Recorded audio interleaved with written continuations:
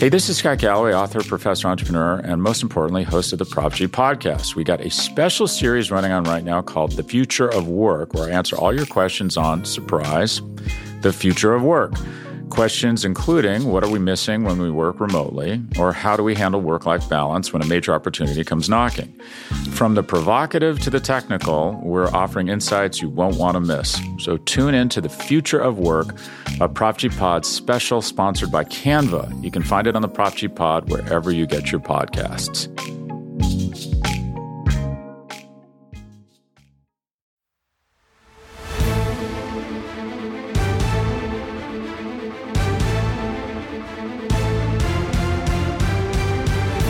Welcome one and all to a very special edition of the NFC East Mixtape. It took 53 of them, but it finally happened. First of all, this is a very unique podcast presented by SB Nation. You can listen to it on the home of all four NFC East team feeds, Blogging the Boys, Bleeding Green Nation, Hogs Haven, Big Blue View, because this is the NFC Beast, the greatest division that the NFL has to offer. I am RJ Ochoa from Blogging the Boys. He is Brandon Lee Gotten from Bleeding Green Nation. BLG, happy April 19th, April 20th to you.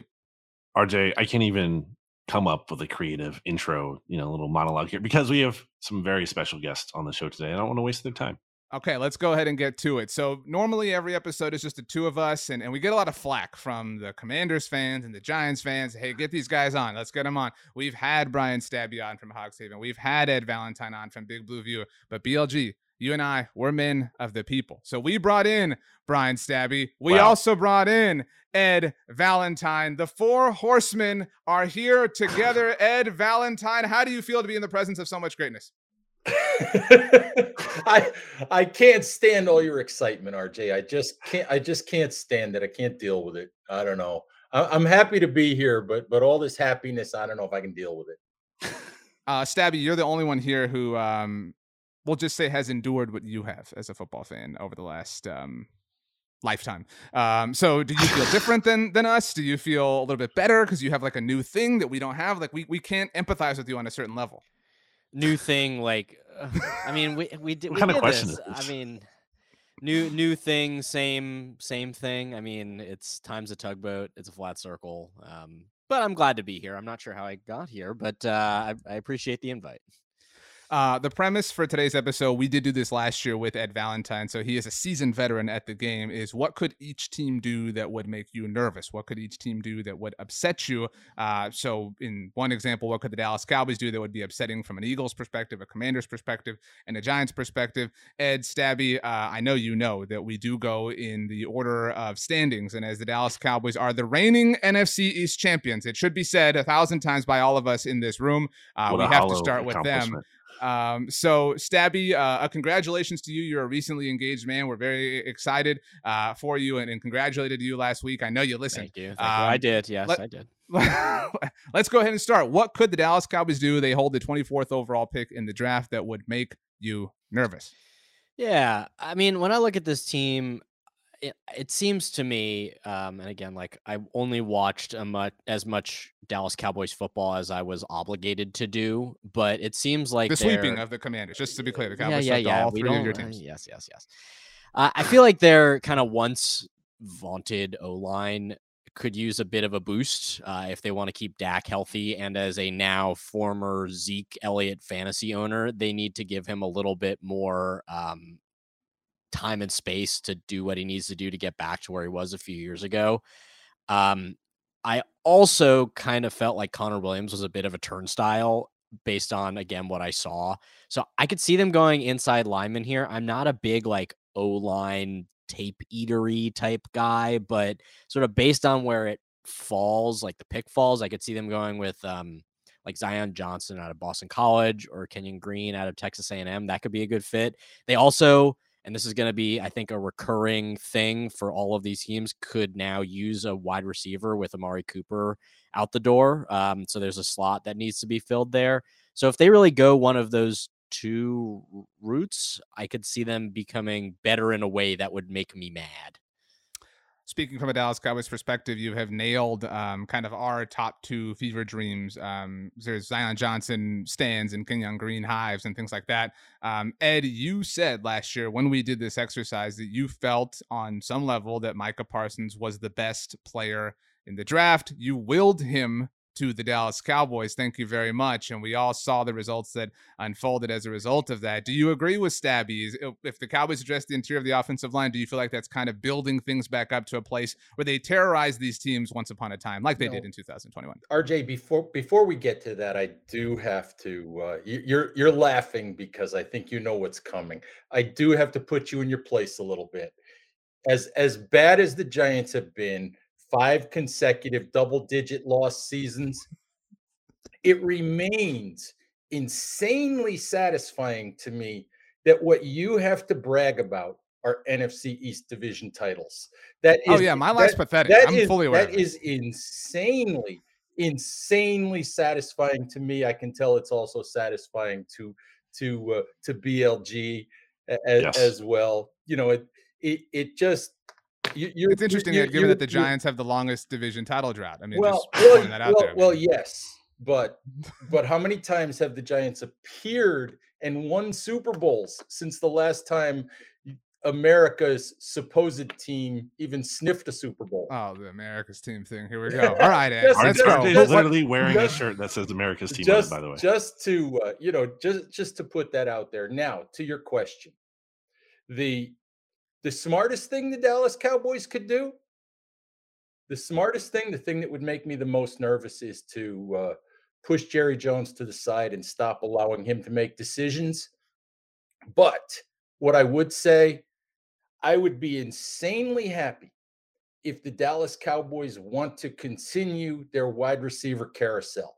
Just go ahead, keep drafting wide receivers, keep churning that turnstile, go right ahead.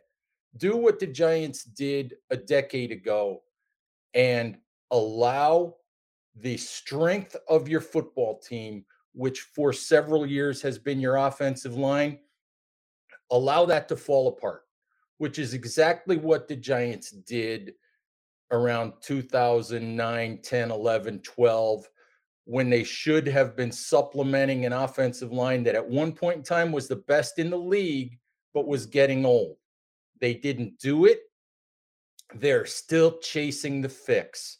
So you go right ahead and ignore the offensive line in the first round. I'll be incredibly happy with that, but I'll be annoyed if they do the smart thing and draft Kenyon Green or Zion Johnson or Tyler Linderbaum, if you want to go that way, for all of my Tyler Linderbaum groupies out there. So, because I know they're out there, because I hear from them at Big Blue View all the time. Tyler Linderbaum was not a 30 visit for the Cowboys, so it doesn't seem like they're interested in him. They do have Tyler Biadasz, who they actually traded up to draft with the Philadelphia Eagles 2 years ago. The Cowboys, Ed, to your point, would effectively have spent 3 first-round picks in a 4-year stretch if they do take a wide receiver, having traded their 2019 first for Amari Cooper and taken CeeDee Lamb in 2020. BLG, your team might take 3 first-round wide receivers in a row. Do you agree with Ed that the Cowboys taking a wide receiver would be a commitment to the wrong side of this fork in the road? Do you agree with Stabby that adding to the offensive line would be kind of getting back to where they made their bread, so to speak? Well, if you recall last year at this time, RJ and Ed, I was most afraid of the Cowboys addressing their offensive line then and getting, like, let's say, every Sean Slater. Now, obviously, yeah, Mike Parsons, it worked out for them. But my point, I think, was still had some validity in that I felt like the Cowboys season would be undone, not because the defense was bad, but because the offense wasn't going to be firing on all cylinders. And that could be potentially be undone by the offensive line not being the total strength that has been for them in the past. And that kind of happened. So I do think, like Stabby and like Ed said here, that Cowboys need to address their interior offensive line. I think that's pretty obvious. You mentioned the prospects too, Zion Johnson and Kenyon Green. And having some versatility in there is really important because, Tyron Smith's going to miss some games at some point. But to not copy those answers and take it in a different way, there is something that's kind of makes me a little bit nervous that I've seen already, and that is the Cowboys are having Jordan Davis in for a pre-draft visit. And I don't think Jordan Davis is going to fall that far to where the Cowboys are picking. At least I hope not, because I hope the Eagles get him or have a chance to draft him. But if the Cowboys get him, I think Jordan Davis has the potential to, and I don't know that, he's going to be this scary monster. Ultimately, he wasn't obviously a great pass rusher in college, but you have a guy who's literally like the second most athletic draft prospect ever from a testing standpoint, and he's 6'6", 341. That's a monster. And you would put him on a defense that already has Micah Parsons and potentially could create even more lanes for him and drawing more attention. That scares me. The Dallas Cowboys have not drafted a defensive tackle in the first round since the last time that the Commanders won the Super Bowl. It was the 1991 number 1 overall pick when they took Russell Maryland. Incidentally, Maryland, Washington, Commanders, everything. So I don't think that would happen. They love to ignore that position and just kind of bring in rotational guys, but I would love to be wrong. I would love anything that you all said because I want to see all of you be miserable and disgruntled, especially Brandon Lee Gowton, which means the Philadelphia Eagles have to suck. Stabby, what do you not want to see the Eagles do? They, of course, have 2 first-round picks, one of 2 teams that we're going to discuss that have 2 or multiple first-rounders. They have already pulled off a trade, but they currently sit at 15 and 18 in the draft. You can answer that you don't want to see them trade up or trade down. Like, you can get creative with this. It's all up to you. Yeah, I think that the Eagles are going to be making some picks that are contingent on the guys that Washington probably doesn't take, because I do think that Washington takes a wide receiver in the first round because they really need one. This seems to me also to be a wide receiver heavy draft. Like, there's a lot of good options there. Knowing the Eagles and their history, they will go ahead and do whatever the funniest thing is that's possible by picking whoever they pick. It's going to be like the guy that it shouldn't have been. And I'm just like, I'm really relishing whoever that might be.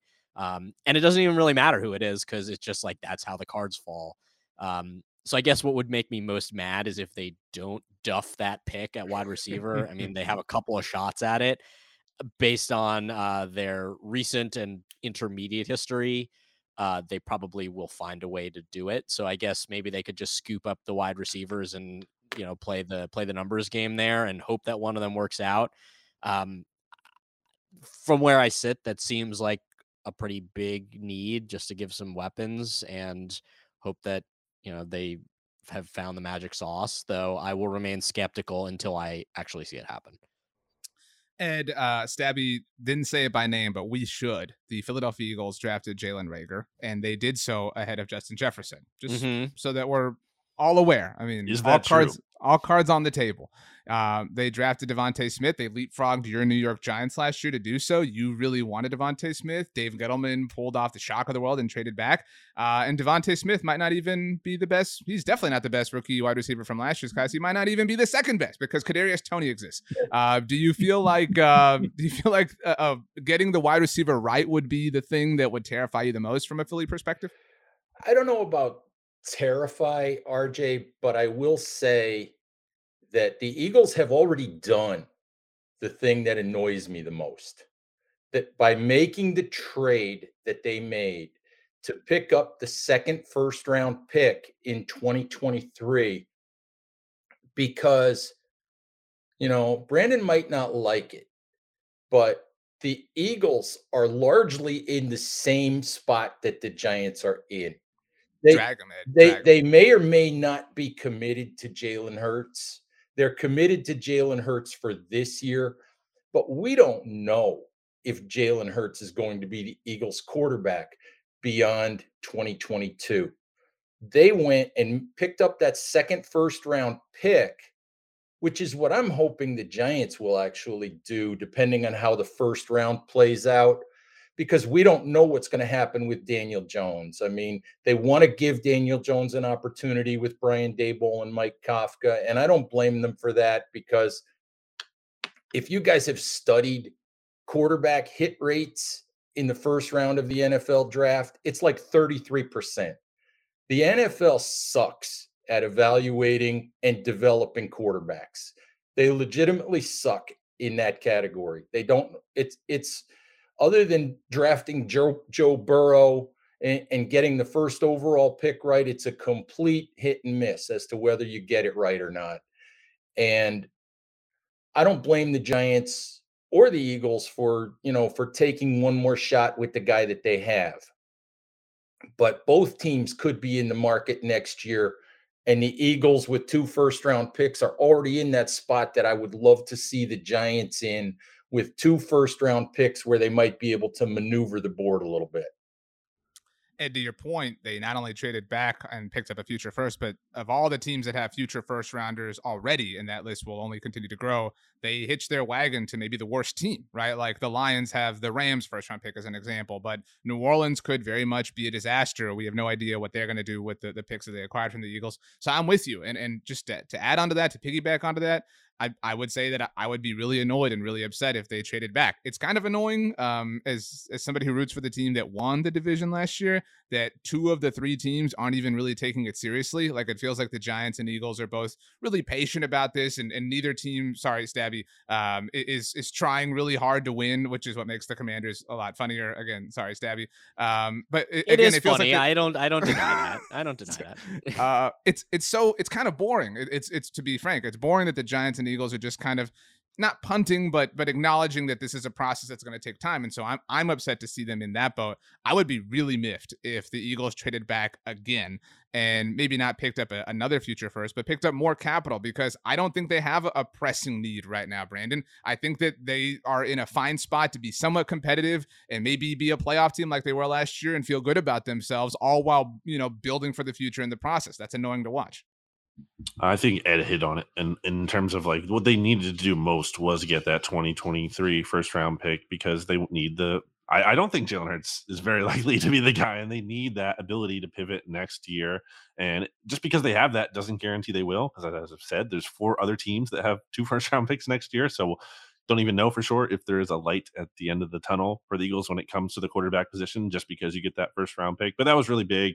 The thing I want them to do the most is try to find needle movers, guys who can be special. I think Jordan Davis has that potential as someone who is just so rare of an athlete. And then someone like Jameson Williams, who had 19.9 yards per reception last year. Like it's just a crazy mark. I know the injury knocks him down a little bit, but you have to find guys the Eagles just need like more blue chip talent, guys who can be special. And I think that's kind of what they need to do most. So if they take, if they're swinging for the fences on someone, I'm okay with that. Well, hopefully they miss. Another day is here, and you're ready for it. What to wear? Check. Breakfast, lunch, and dinner? Check. Planning for what's next and how to save for it? That's where Bank of America can help. For your financial to-dos, Bank of America has experts ready to help get you closer to your goals. Get started at one of our local financial centers or 24/7 in our mobile banking app. Find a location near you at bankofamerica.com/talktous. What would you like the power to do? Mobile banking requires downloading the app and is only available for select devices. Message and data rates may apply. Bank of America NA, member FDIC. Ed, I said that the Commanders were funniest, but we do go in the order of division standings, which means that they are next, which means that your Giants are last. So, thoughts and prayers to the Giants, but we'll get there. I don't know where to go, RJ. So, it's all good. Well, we can go to you first, Ed. The Commanders are one of 2 teams that only have a single first-round pick. Ron Rivera has made sure to let everybody know how seriously he is taken this year. That they looked under every rock for a franchise quarterback. They sit with the 11th overall pick, where your New York Giants sat last year. Maybe had the Commanders been there last year, maybe they would have been the team to take Justin Fields instead of the Giants trading back with the Bears. Obviously, a quarterback would be kind of strange or kind of weird for the Commanders this year in the first round. Stabby mentioned wide receiver as a need. Is that it? Like, are we worried that Terry McLaurin's situation is kind of hanging over the Commanders' heads, even though he's a team leader, as Adam Schefter made sure to remind us all? Would that be what bothered you the most, or are we all just accepting that Carson Wentz will doom this season no matter what they do? Well, RJ, this is not high-level analysis. I'm not even sure it adds much to the show. But I worry about very, very little that the Washington Commanders do. All right. Even as the perennial last place losing team, I worry about very, very little that the Commanders do. I mean, if they happen to get this right, I mean, let's put it this way. The only thing that would annoy me is if Kyle Hamilton happens to fall to 11 and the Washington Commanders are the team that is smart enough to make that pick. Because for me, BLG used the term needle movers. And I don't care. I don't care about position value or any of that stuff. For me, I don't care about 40-yard dash times and any of that. Kyle Hamilton is a needle mover. He is a guy that changes whatever secondary for whatever team is smart enough to draft him. And in the right scenario, I'd love to see him with the Giants. But if he falls that far and Washington is smart enough to grab him, I think that would annoy me. It'd be particularly funny for all of us because the Giants would have at least passed on him once, maybe only once if they do successfully trade back, but maybe twice if they're unable to. Brandon, this is our 53rd volume of the mixtape. Again, it took 53 to get all of us here together at the same time, but technically our 54th episode because we did have, I don't know if you know this, Stabby, the emergency mixtape when Carson Wentz was traded to the Commanders. So do you agree with Ed? Did that really warrant an emergency episode? We had our finger on the trigger. We were ready to pull that. I mean, you know what I mean? So we needed something to give us an excuse to kind of fire off the bat signal of the NFC people East were mixtape. clamoring for it, so we had to answer. But we kind of talked then, Brandon, again, sorry, Stabby, how like that just ruined whatever hope the Commanders had this season. So do you agree with Ed that like, the Kyle Hamilton thing, I think is maybe it's going to be tough to beat that answer. Is there anything that Washington could do that would make you maybe not be terrified or nervous, but would make you, the meme, the guy like playing video games that's relaxing and then sits up and starts taking it seriously, like maybe be that way when it comes to the Commanders. Poor Stabby. He takes his time out of his day to come on, and RJ is just like crushing him. Like Ed's the one who said it. I'm just navigating the waters. That's I think I'm you're the troublemaker. I'll admit it. I'm the troublemaker. Can I go make a coffee or something? I can come back when this is all over. So yeah, it's like, why don't you just sit here, Stabby, and we'll all just Stabby. We still have Manchester United. Don't worry. Well, yeah, that's great. Sure. The biggest thing, Kyle Hamilton is a good answer.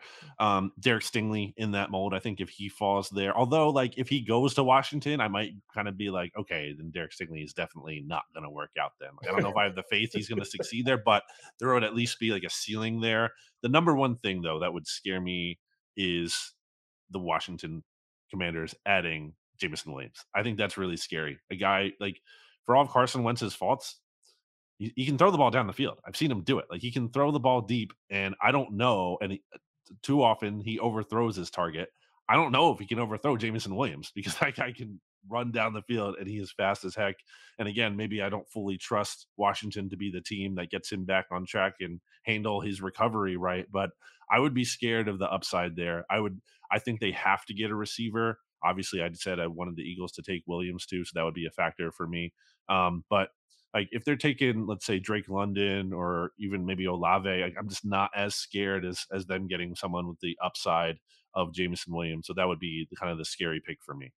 Stabby, just so you know, 2 years ago, BLG had his favorite wide receiver draft prospect stolen from him by a team in the division because Bleeding Green Nation was obsessed with CeeDee Lamb, who now wears number 88 for the Dallas Cowboys.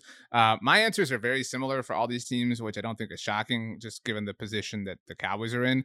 I would be nervous, and I know it's easy, Stabby, to fall in love with a wide receiver, and just like that's the one, that's the guy. That happened with Brandon last year with Devontae Smith, and sometimes it works out, and you feel very happy about it all. But sometimes you adjust and you move on the fly. I would be bothered if Washington moved back and still wound up with, if it's not Jameson Williams, Chris Olave or Traylon Burks, still got somebody that could be a difference maker. Because look, we make the Carson Wentz jokes. I don't think he was awful last year. I think he was a very similar player to Matt Ryan, which is why I think the Colts are more embarrassing than the Commanders, to be honest with you, Stabby, and to give you a boost in some way. And so I think if you're the Commanders, you have to be all in at this point. You have to go all in, and it would be really frustrating if they did salvage something out of Carson Wentz's career and picked up future draft capital in the process. I think that's the phase that I am terrified about each of these teams being in, and Philadelphia is already kind of halfway there with future draft capital. New York is kind of halfway there with seemingly being on the verge of having future draft capital. It would bother me if I had to be tracking all of these picks in the future for every single team, knowing that the Cowboys are kind of on the downward end of one run while everybody else is loading up for another. I mean, I think it's one or the other, though. Like either they put weapons in place around Carson Wentz to make him successful, or they trade back and add capital in the future. I don't think it's possible to do both. And I'm not going to give you the Stockholm syndrome, like defense of Carson Wentz that I've come to, that mostly surrounds like future cap flexibility, which is really the big upside here. But yeah, I think when you look at Washington, you've kind of all hit the nail on the head. Like there are wide receivers out there. I don't think anyone mentioned Garrett Wilson though, because I also think he might be in that realm. But like any of these guys would be good. Kyle Hamilton, people, that's like the one that Hogs Haven's fallen in love with. And you know, that safety linebacker thing, we've tried that before with Landon Collins. We tried it with Sua Cravens. It's sort of like the same type. I think if they go with him, they're hoping for different results. But yeah, like he's super fun to watch. And ultimately, when you're a Commanders fan and you're just looking for something good and fun, like you'll take good and fun guys, even if the fit's not there, just to like give you something good and fun to watch that just doesn't do the head and hands. We're talking memes and GIFs, just like the Stephen Colbert with like all the hands face palming. Yeah, I think you're right though. Like it's going to be on paper like hard to say like, okay, well, this is the piece that moves them forward enough to like get them over the edge. But I think again, based on the high volume of available wide receivers in this first round, they'll probably get a guy who can fit that good and fun mold and at least will make them more watchable on offense. I can also guarantee Ron Rivera will say that was the player they had at the top of their board. Oh, for sure. Yeah. Yeah. Ron Rivera, low key. Every coach and GM say that. Yeah. Yeah, but Ron Rivera makes it a point, Ed. He's like, Ron Rivera brags about like the silliest things. Like it's, you know, think about it. Like only one coach in this division wears a Letterman jacket. You know what I mean? Like it's, I'm not proud of my coach. You know what I mean? To be very clear. You were last year. Yeah, you were all in, and I was not ready. Who won the division? That's right. Y'all will respect Mike McCarthy's name. He has more. Mm-hmm. He has more NFC East titles than Nick Sirianni or Brian Dable. So you know these are facts. But anyway, Cowboys season end again. Speaking of Brian Dable, let's finally get to the New York Football Giants. Finally free of Jason Garrett and the spell that he casted over the offense. Ed, I will be very frank with you. There's nothing that the Giants could do that would terrify me. Kind of your Washington answer. But what BLG and I have talked a lot about on the mixtape is it is already frustrating, kind of like what you said about the Eagles, to see that the Giants are no longer operating in an incompetent way. The Giants are acting like an actual professional football team, very similar to the idea I think that they think of themselves as, and kind of the, you know, mirage that they have been living in for the last few years. I love the Brian Dable hire. I love the idea of what he can be for Daniel Jones, obviously given his success with Josh Allen. I love the Wink Martindale hire. I love everything that the Giants are doing. And so whether it's a trade back, whether it's blue chip prospects, the way you put it, if I have to surrender that any one of the fears that we're all talking about are going to happen, it's that I think the Giants are going to walk away with something that annoys me. And I've already, again, come to terms with that. I don't know what it is, but I feel very confident in that because I think that Joe Schoen deserves a lot of credit. I think that he has handled things very well this offseason. We talk about the messes that the Cowboys or the Eagles or the Commanders are, and I think that they're more like polarizing messes and more funky messes. The Giants have been kind of an organized mess. You know, like they're just really good at, you know, like they have their family fight in the car on the way to the big family dinner with the extended family. And then when they get out, everybody puts a smile on and they shake hands, whatever. And then they go home and cuss each other out. Brandon, is that fair? I mean, as we set Ed up with all of our fears?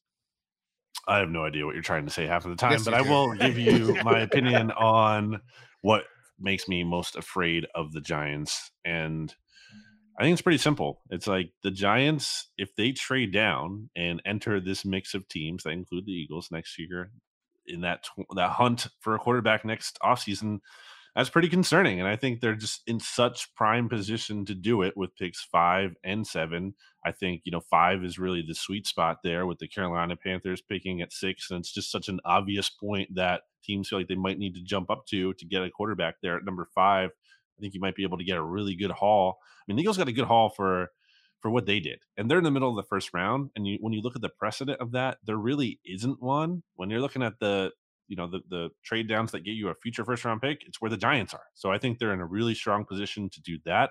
Also, Ed talked about what plagued the Giants for so long, or what caused their downfall, and the just total neglect of their offensive line for years, still ongoing.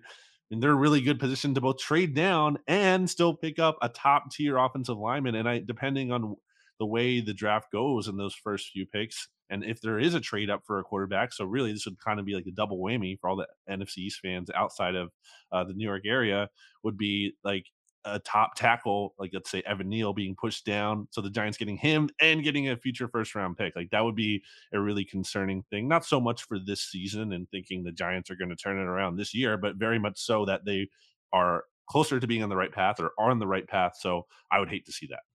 Stabby, before you give your deepest fear and really just deepest insecurity, we're learning about you and like, putting you under the microscope here. Yeah. Which quarterback do you think has a higher chance of turning it around on the whole of their career, Daniel Jones or Jalen Hurts? I think it's Daniel Jones, and I think a huge reason for that is the presence of Brian Dable. I mean, I don't know. BLG really hates Jalen Hurts. I think he probably agrees that it's Daniel Jones too. But which of those two are you more concerned about? Because I like hearing BLG's fear that the Giants could pick up draft capital. What would be like extra annoying, like annoying to the nth degree, is if they do pick up all this extra draft capital in the thought of picking up a future franchise quarterback, and that Daniel Jones turns it around, and so they don't have to spend that on a quarterback. I mean, which of the two are you more concerned by? I think that we've seen out of Daniel Jones what we're gonna see out of Daniel Jones. Wow. I'm not attacking Ed's family. I'm not really in there, though. I know you guys are talking a big game on Brian Dable. I love that pick, mostly for the mostly for the aesthetics of it. Like, I know that Game of Thrones references are out of vogue at this point, but I feel like in the same way that there has to be a Stark in Westeros, there needs to be like a refrigerator shaped, fully rectangular, red-faced man patrolling the sidelines in New York. It just like, or Winterfell. Oh my gosh, I duffed my reference, but just like a total, like a ruddy, red-faced, big hulking guy. That's just like, that's New York Giants football, man. Like that's really what it's all about. So I don't know. I just like, I'm curious, and I have like guys that I think would be good here. I think Evan Neal would be awesome. He reminds me of Trent Williams. Like he's big and strong and fast. What's to say, and we're talking about like quarterback development, why are we like totally out on the idea that they draft Malik Willis and then sit him for a year and like let him do that development and try to light a fire under Daniel Jones and like see what they've got? Because I hate this idea of throwing rookie quarterbacks to the wolves. It like works so poorly for the majority of the time. I think there are a lot of quarterbacks whose careers would have been better served to sit and watch and learn for a year or two. Like, could the Giants be a pick to do that here, given their flexibility? Ed? I would be absolutely shocked if the Giants did that. I think that the Giants have pretty much telegraphed their quarterback intention here. And I think they did that by signing Tyrod Taylor. I think that especially Giants ownership wants to give Daniel Jones this final opportunity. And again, I don't blame them, for the simple reason that you've been through, this will be Jones's third head coach. It'll be his fourth offensive coordinator. You haven't put a good offensive line around him. They tried to bulk up the receiving core last year and everybody got hurt. Saquon Barkley hasn't had a healthy season since 2018.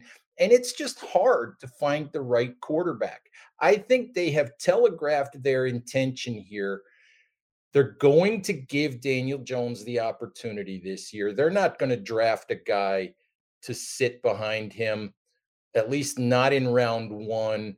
There's a little nagging voice in the back of my head that wonders if they might take a flyer on Sam Howell on day two if he's sitting there at 36. But what they're going to do is give Jones this year. If he doesn't show them what they want to see, they'll start Tyrod Taylor in 2023. They'll draft somebody. They'll develop that player. By the end of 2023 or 2024, the beginning of 2024, that quarterback will be their guy. Ed, we've all talked about the prospects of New York trading out of one of their first-round picks and picking up future draft capital. What's a successful draft for the Giants if they don't? if they have to sit and pick, whether they don't get an offer or they don't get an offer that they find appealing, obviously their pick is the 5th one, and New York's that was a successful trade down. Obviously, you get a top 10 pick anytime that happens. It's successful. So 5 and 7. What constitutes a success if the Giants make those picks? That's easy for me, RJ, because I have been pointing at what I think is the home run draft for the Giants if they sit at 5 and 7. I've been pointing at it for weeks. I think it's Sauce Gardner and whichever one of the 3 offensive tackles they like, or if they want to take Sauce Gardner at 5, whichever one's left at 7. Listen, I love Ike Ekwonu. I would love to watch this guy, drive defenders into the turf, for the next 6, 7, 8 years. But, Evan Neal would be tremendous because he's a day one starter at right tackle, a guy that could move into to guard if you wanted him to. And I keep hearing it and I buy it that the Giants love Charles Cross. We're doing a thing at Big Blue View 7 for 7 because Joe Shane said he wants 7 guys that he wants to enter the draft with 7 guys he'll feel good about if he has to take any of them in the top 7. And Charles Cross is in my top 7. He's the cleanest pass protector in the draft. I don't want to hear that Charles Cross can't play right tackle because he's 21 years old and he can learn. And if you've really, really watched the tape, yeah, he hasn't done a lot of run blocking, but I've watched him drive guys off the ball often enough and get out in space and clear paths for running backs often enough to believe that he can. So for me, the home run scenario is whichever offensive tackle they like and Sauce Gardner, because Sauce Gardner is the perfect player for Wink Martindale. I really like that answer, Ed. In fact, you've inspired one of 2 final quick around the horn subjects that we'll touch on here on this special. I don't know, like we need a word, like BLG said. It's hard to come up with one. This like it's a quadcast. Yeah, this is an amazing edition of the mixtape. Home run scenario, so that we can, hold each other accountable. We can say like, crap, that's exactly what Ed wanted, and they got it. That really sucks. We all have to deliver content after all. Mine for the Cowboys, because I know everybody cares, is one of the guards. If they walk away with Kenyon Green, that would be my preference of the 2, if anybody cares. Zion Johnson, if they walk away with guard help, I'm fine. I would love. We do mock drafts every Monday on the Blog on the Boys YouTube channel. We call them Mock Draft Monday. Nobody in this business does anything like that.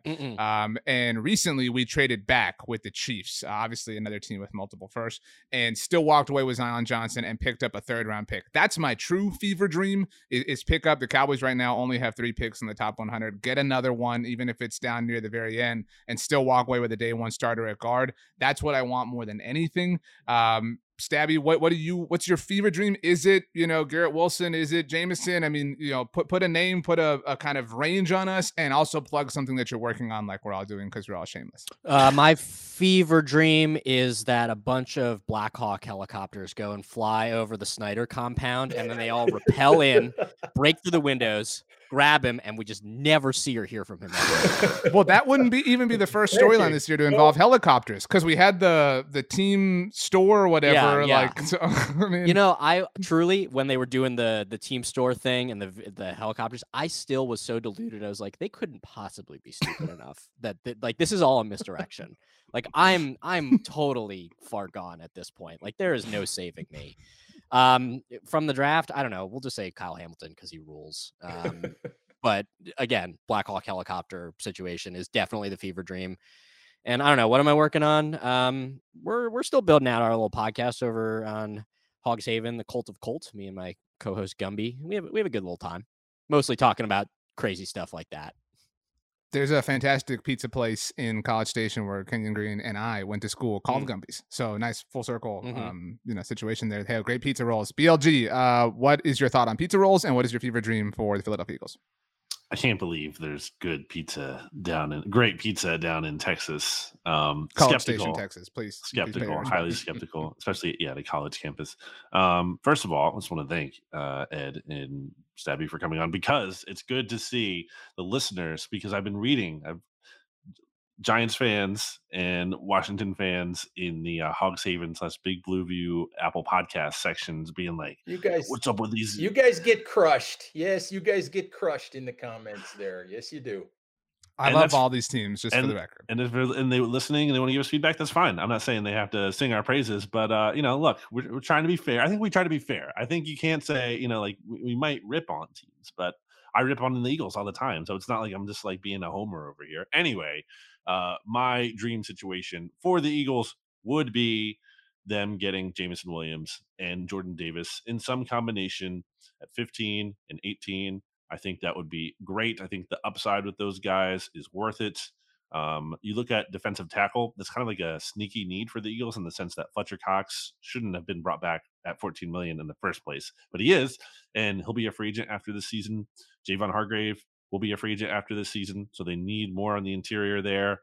And then wide receiver, again, their top three guys right now are Devontae Smith, Buzz Watkins, who I like, but is probably ideally more of a 3, and Zach Pascal, who was signed for $1 million basically contract, and really you don't want him long term, especially as your number 3. So to get Jameson Williams in here, just why not load up on Alabama wide receivers, Devontae Smith and Jameson Williams? That would not be the worst thing you could do. So hoping for that.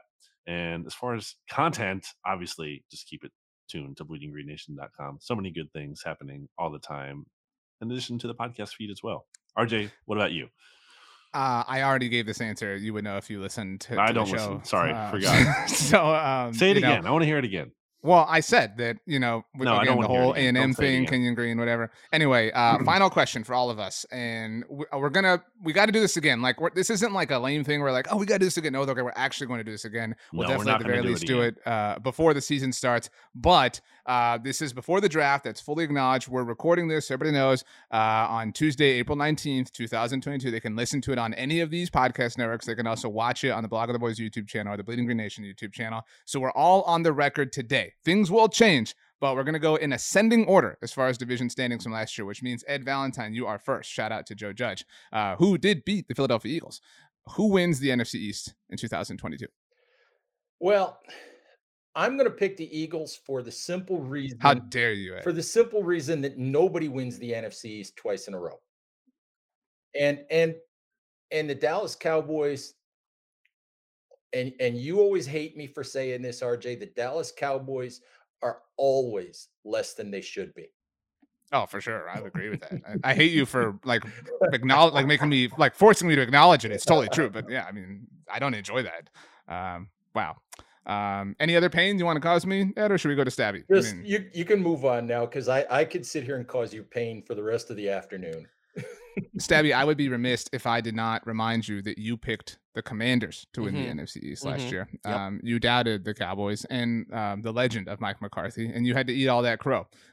So who wins the division in 2022 and why?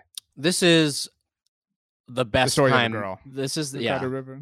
This is the story of the NFC East. Yeah. I mean, here's the thing. You talk about ripping on one another, at least for Commanders fans, and I actually think it foots the bill for all of us. No one rips on our team harder than anyone other than ourselves.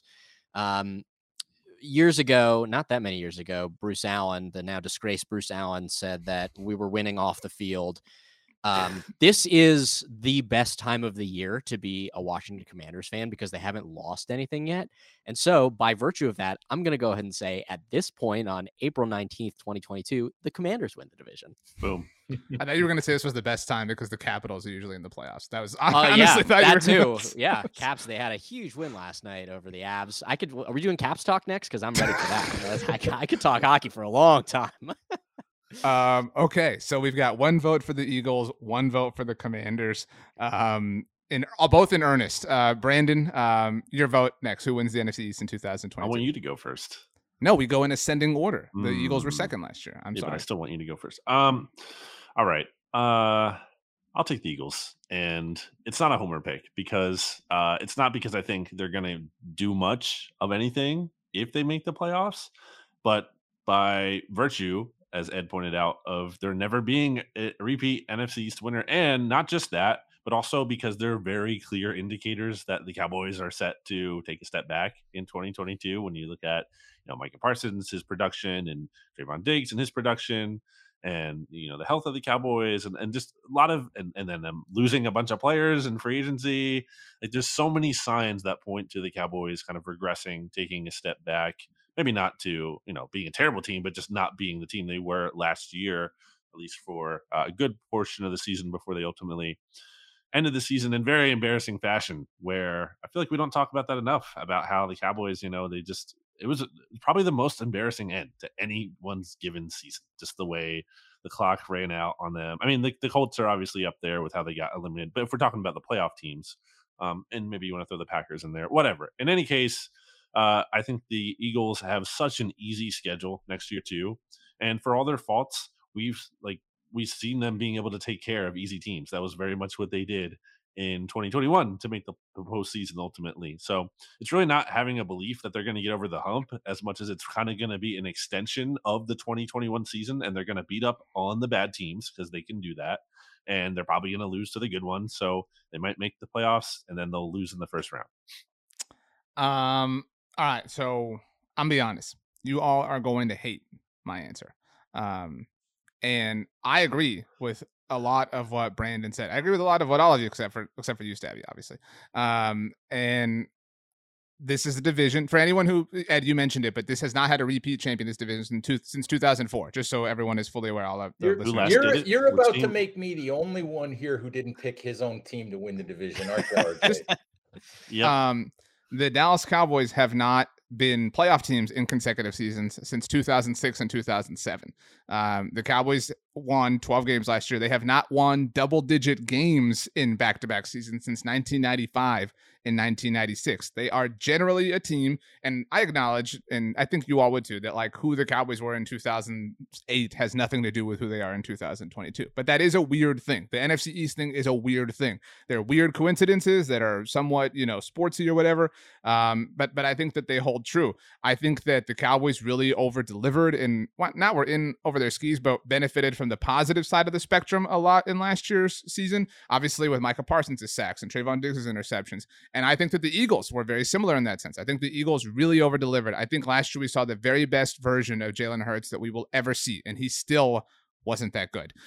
So I think that the New York Giants are going to win the division. I think that they will benefit. You don't. I really do. No, hear me out. I really think that. So you touched on the schedule, BLG. The whole division faces an incredibly friendly schedule. The whole division gets to play the NFC North, right? And so the Packers will beat all four teams, right? We're all like fully acknowledging of that. The Vikings a little bit cute, whatever, but the Bears and the Lions, cool. The Giants get to play the Panthers, and they get to play the Seahawks without Russell Wilson. The whole division gets to play the AFC South. So like we're talking about, and then obviously get to play each other. I don't think the Cowboys will sweep the Giants. The Eagles did not sweep the Giants last year. I mean, I think the Giants are due for an 8 to 9 win season, and this isn't the like NFC East that like the national narrative makes it out to be, but it is not a division that would require some Herculean effort to win. I could see the Giants putting together, sorry Stabby, a 2020 sort of Washington season that really means nothing, that is ultimately just kind of one that leaves them as the last team standing. My pick right now is the New York Football Giants. They're gonna have 2 top 10 picks potentially influencing their team. Like that goes for something.